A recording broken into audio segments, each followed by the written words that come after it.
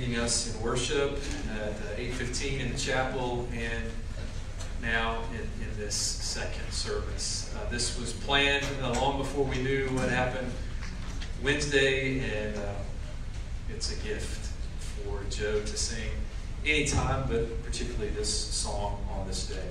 Our scripture passage is from Luke 13, 10 through 17.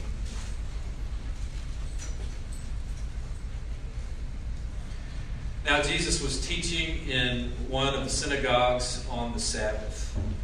And just then there appeared a woman with a spirit that had crippled her for 18 years. She was bent over and unable to stand up straight. When Jesus saw her, he called her and said, "Woman, you are set free from your ailment." When he laid his hands on her, immediately she stood up straight and began praising God. But the leader of the synagogue, indignant because Jesus had cured on the Sabbath, kept saying to the crowd, "There are 6 days on which work ought to be done. Come on those days and be cured, and not on the Sabbath day." But the Lord answered him and said, "You hypocrites! Does not each of you on the Sabbath untie his ox or his donkey from the manger and lead it away to give it water? And ought not this woman, a daughter of Abraham, whom Satan bound for 18 long years, be set free from this bondage on the Sabbath day?" When he said this, all his opponents were put to shame, and the entire crowd was rejoicing at all the wonderful things he was doing. Let's pray together.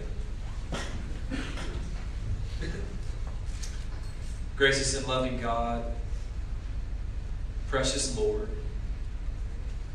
you have taken us by the hand as a congregation, and you have led us to safety, and we are grateful. Now take us by the hand and walk us through your word, that each of us may hear the word that you have designed for us to hear, that we as a congregation may hear the word that you are speaking to us.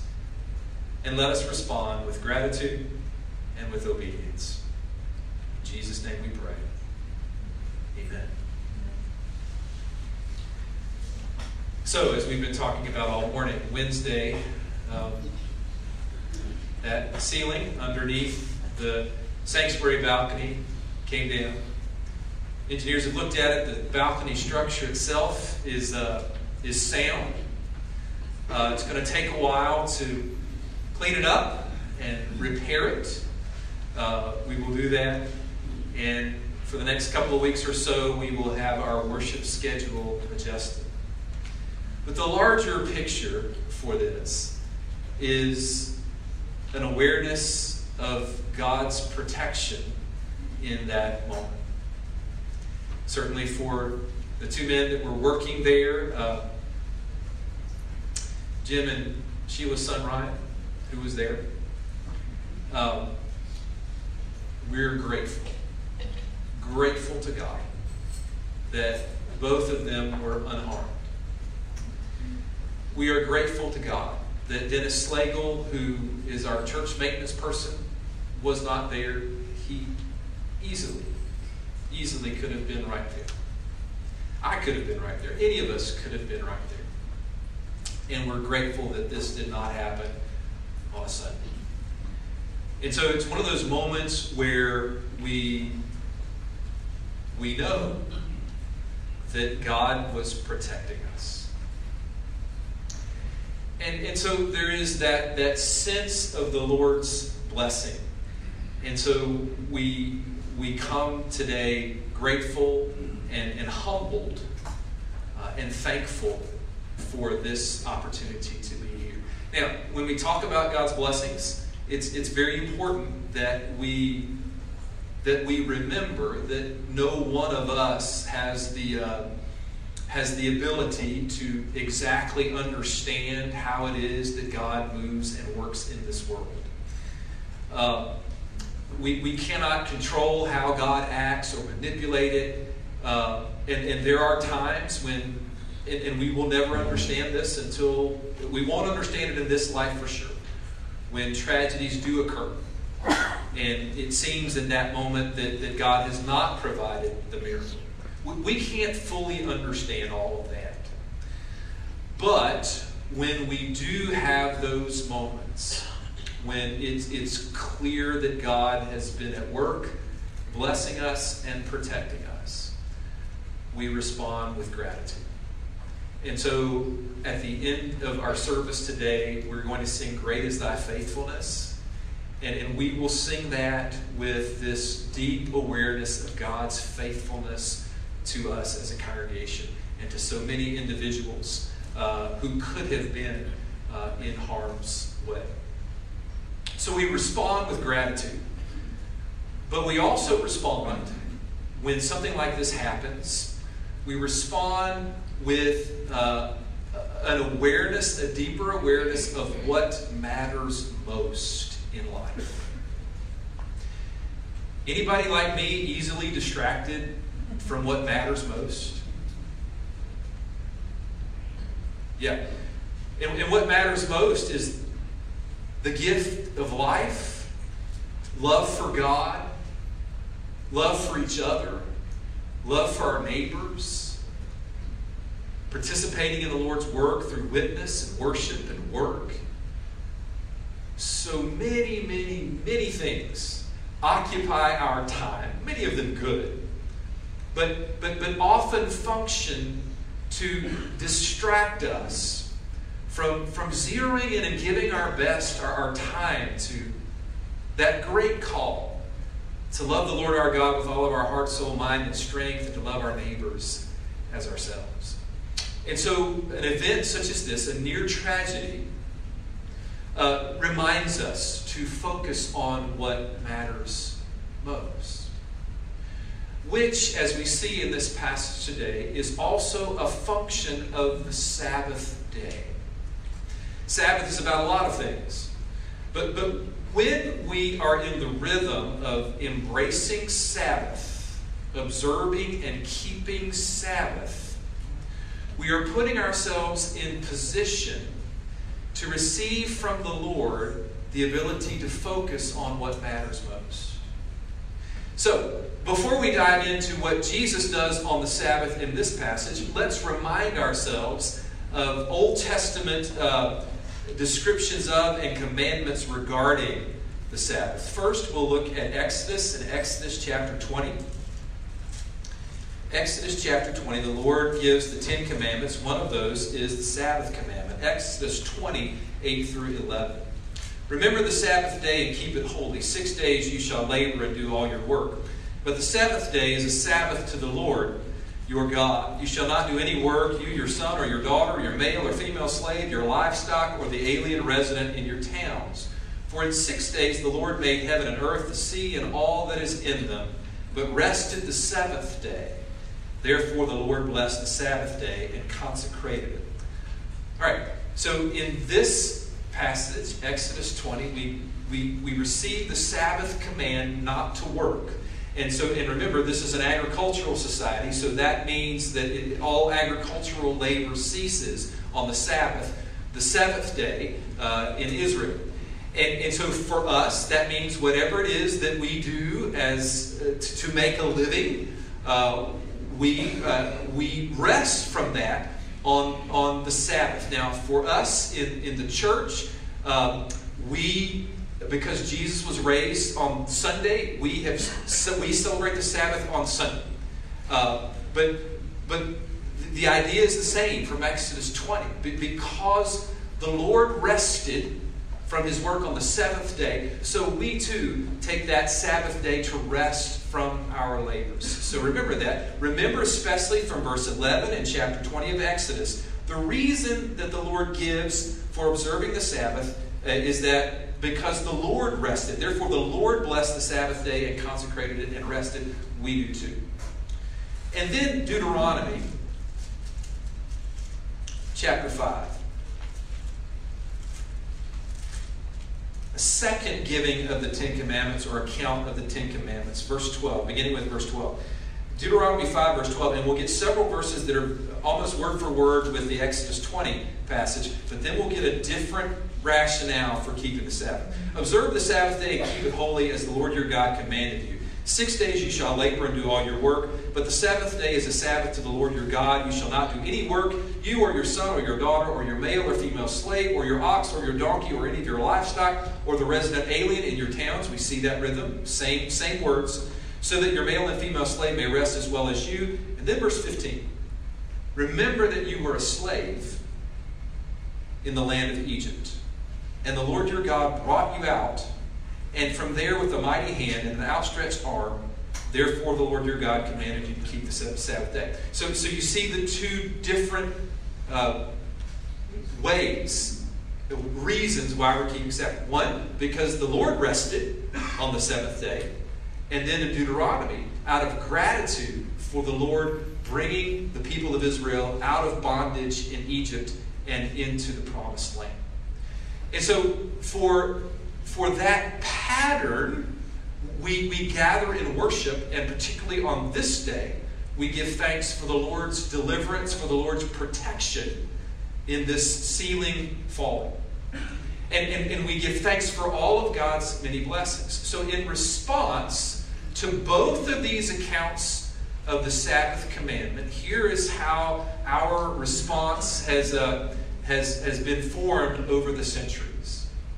We rest on the Sabbath day. We worship on the Sabbath day. For Christians, it is Sunday because Jesus was raised on Sunday. So we begin the day in worship together, giving thanks, as Deuteronomy calls us to do. And then after we eat lunch, we take a nap. Who takes a nap on Sunday? It is a God-blessed nap, right? Right? Exodus 20. You are to rest on the Sabbath day because the Lord rested on that seventh day of creation. Well, we have those commandments in the Old Testament, but as we know, over time in Israel, the leaders of Israel, especially the Pharisees, were very particular about what it means to work and not to work on the Sabbath day. And developed all kinds of rules, David, that you have to follow to ensure that you are not working on the Sabbath. And in developing these rules and these traditions, the Pharisees and other leaders in Israel had shifted their attention away from what the Sabbath was all about. Away from the focus on simply resting and being in God's presence and giving thanks to the Lord for His many blessings. And instead they made it a work that you did by not working, so to speak. And so it's this context that Jesus enters into on the Sabbath day. And there's this woman there who is bent over for 18 years, possessed by a spirit that cripples her, and Jesus heals her. But notice what the leader of the synagogue does in verse 14. Luke 13, verse 14. But the leader of the synagogue, indignant, angry, because Jesus had cured on the Sabbath, kept saying, he doesn't just keep this to himself, and he doesn't pull Jesus aside and rebuke Jesus by himself. He tells this to the whole crowd. Remember, everyone, there are 6 days on which work ought to be done. Come on those days and be cured, and not on the Sabbath day. Imagine if you were the woman who was healed. And you've just received this incredible blessing. And your pastor, basically, says you are wrong in being here to be healed on this day. Imagine if you're one of the friends of this woman, a family member. So it's a very harsh word that the leader of the synagogue gives to the congregation. And remember, in those days, when Jesus comes to town, it's high attendance Sunday in the synagogue. I mean, people are there. And this synagogue leader spews his anger on the whole crowd. And so Jesus rebukes him and others, and he sets things right in terms of what the Sabbath is all about. It's still about rest, yes it is. And it's still about giving thanks. It is still holy. And it is also a day to do good. If you have opportunity to do good on the Sabbath, you do it. If you have opportunity to serve on the Sabbath, you serve. If you have opportunity to bless someone on the Sabbath, you say, I'll nap next Sunday, and I'll bless someone this Sunday. And Jesus frees us from all of the rules that have encrusted the Sabbath command. And he tells us to yes, we rest on the Sabbath, but we don't have to be legalistic about it. We don't have to look over our shoulders thinking God is judging us as to whether or not we're truly resting. And we come to worship every week to give thanks to God. And we do good. And we do other things. And there are times when we have to do work, yes. But really the Sabbath is about giving us that time to focus on what matters most. God, to whom all blessings flow. Rest, so that we can remind ourselves that the world doesn't revolve around our work, it revolves around God's work. And doing good. Not just on the Sabbath, but always. And so when we're in the rhythm of Sabbath keeping, there's this wonderful way in which the Spirit, once a week, reminds us of what matters most.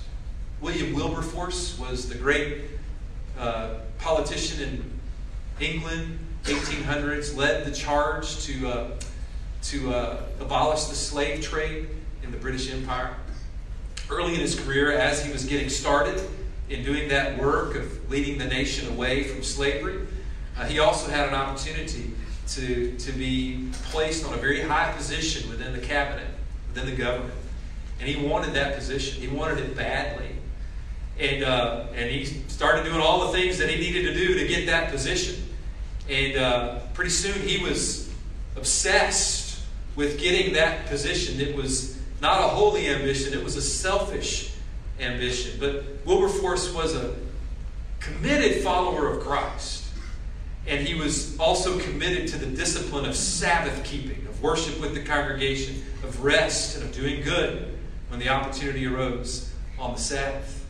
And he writes in his diary of how this unholy ambition was taken away from him one day. Why? Because of Sabbath. Through worship and rest and doing good. All of that. The Spirit reminded him of what mattered most, reminded him of his call. And he was cured, so to speak. He was set free by the Sabbath to focus on what mattered most. And then was able to get on with his world-changing work. And so the question for each of us today, the question for us as a church, the question every Sabbath day is, how do we need to be redirected, recentered this moment on what matters most? Where have, through the hustle and bustle of the week or the weeks, where have you lost focus? Where are we not oriented around Jesus the way that we're called to be? We've got this precious moment, precious not that we wanted it, but precious in that God saved us from disaster, from tragedy. And that happened on a Wednesday, and it focuses, but this is a Sunday, and there'll be Sunday after Sunday after Sunday. Will we take this time each week to say, Lord, recenter me in who you've called me to be and what you've called me to do, so that I may focus, so that we may focus on what matters most. So Jesus has this dispute with the leader of the synagogue, and through that dispute, he gives us this wonderful broadening perspective on the Sabbath day. Oh, by the way, I should say this. So Jesus removes the shackles of legalism on the Sabbath, right? There are people who can't be here right now because they work on Sundays.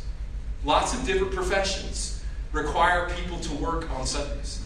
And that's just the way life is. And so if you're in one of those professions, or if you're in one of those schedules, or if there's someone you know and love who has one of those schedules, God's not angry because you're working on Sunday. It's all right. But what we then do, again, as Jesus frees the Sabbath from the shackles of literalism, of legalism, what that does mean is that at least one day a week, if you can't be here on Sunday, then you do take that one day a week to rest and to worship. Maybe you, Cindy's streaming this, filming this. Maybe you take our worship service online. Well, whatever you do, you take that time to offer yourself to God in worship. And then maybe there's someone that can join you in prayer or Bible study on that day. Okay? Does that make sense? Yeah. So we recognize, again, this isn't a legalistic thing. And so this is just a sense of, all right, if it can't be Sunday, make sure there's a day where you're resting, you're offering thanks to God, and you're worshiping. Okay, so Jesus establishes that in this dispute with the synagogue leader. But I want us to conclude with this beautiful thing that Jesus does, and Alicia's already mentioned it, in verse 12. When Jesus saw her, verse 12 begins. When Jesus saw her. So remember, lots of people, crowds overflowing, Jesus draws a crowd. But he sees this one particular woman. He sees her. And it's not just that he noticed that there's someone who's not fully able. It's not that. He sees that, but he sees deep into her. He sees her heart. And he knows her heart. And he knows her pain. Now, Jesus sees every one of us every moment of every day. But the Sabbath is that one day a week to remind ourselves that he really does see us. When we rest, but especially when we're here in worship today, let me be the one to remind you. Jesus sees you right now. He sees your joys. He sees your pain. He sees what you're worried about. He sees ahead to the challenges that you will face. He sees everything about you, and when he sees the parts that are sinful, he doesn't turn away. He sees you through the lens of his cross and his forgiveness. So we come to worship to be reminded that Jesus sees us and he loves us. He loves you, everyone, every one of us. So that verse begins, when he saw her. And then it goes on. He called her over, and then he spoke to her, and he heals her. But he speaks to her. And Jesus is speaking to us all the time. But the Sabbath day, when we rest, and when we gather together in worship, and when we do good, it's an opportunity to really deeply listen to the voice of our Lord. And so the question each Sabbath day, each Sunday when we gather for worship, what is God saying to you? What is God saying to us? And are we listening? Are we listening? Sabbath is that time to make sure that our listening ears are on, the ears of our hearts, and we are paying attention to whatever it is that God wants to say to us. And when we listen, and when we rest, and when we give thanks, and when we remember that Jesus loves us, we then respond with commitment, obedience. In response to the love of Christ for us, we then commit ourselves to being the people of Christ throughout the week, to living the life of Christ, to sharing the love of Christ, to loving our neighbors, to working for his kingdom. In response to what happened Wednesday, in response to God's goodness every week, every Sunday, we respond with renewed commitment to being the people that God has called us to be. So about 10 years ago, I was preaching from this passage at our church in Wilmington. And there was one woman in the congregation for whom this passage was a huge connection. She was a senior adult, and she had had back problems for decades.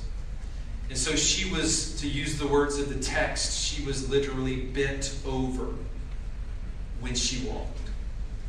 And so during the commitment hymn, she very slowly walked down the aisle. And I met her moving up the aisle. And the beautiful thing was, when she got to me, she didn't ask me to pray for her healing. It would have been appropriate for her to do that. It would have been faithful for her to do that. But that's not what she asked for. As she came before the church, she committed herself, renewed her commitment to doing the work of the Lord. She lived a couple more years after that. I had the privilege of doing her funeral service. But she lived up to that commitment as best as she was able. Because of Jesus' love for her, because of what Jesus has done for her, she committed and recommitted her life to doing what God would have her do. So the question for us today, on this Sabbath day, is will we do the same? Will we use this day, will we respond to this miracle, this gift from Wednesday, to unite together and love each other and love our community and allow God to work through us to do tremendous things? Will we do that? It's something that every one of us have to make an individual commitment to do. And it's something that all of us together, when we make that commitment, God will honor it. And God will do great and wonderful things. I'm excited about making that commitment. Will you make it too? Let's pray.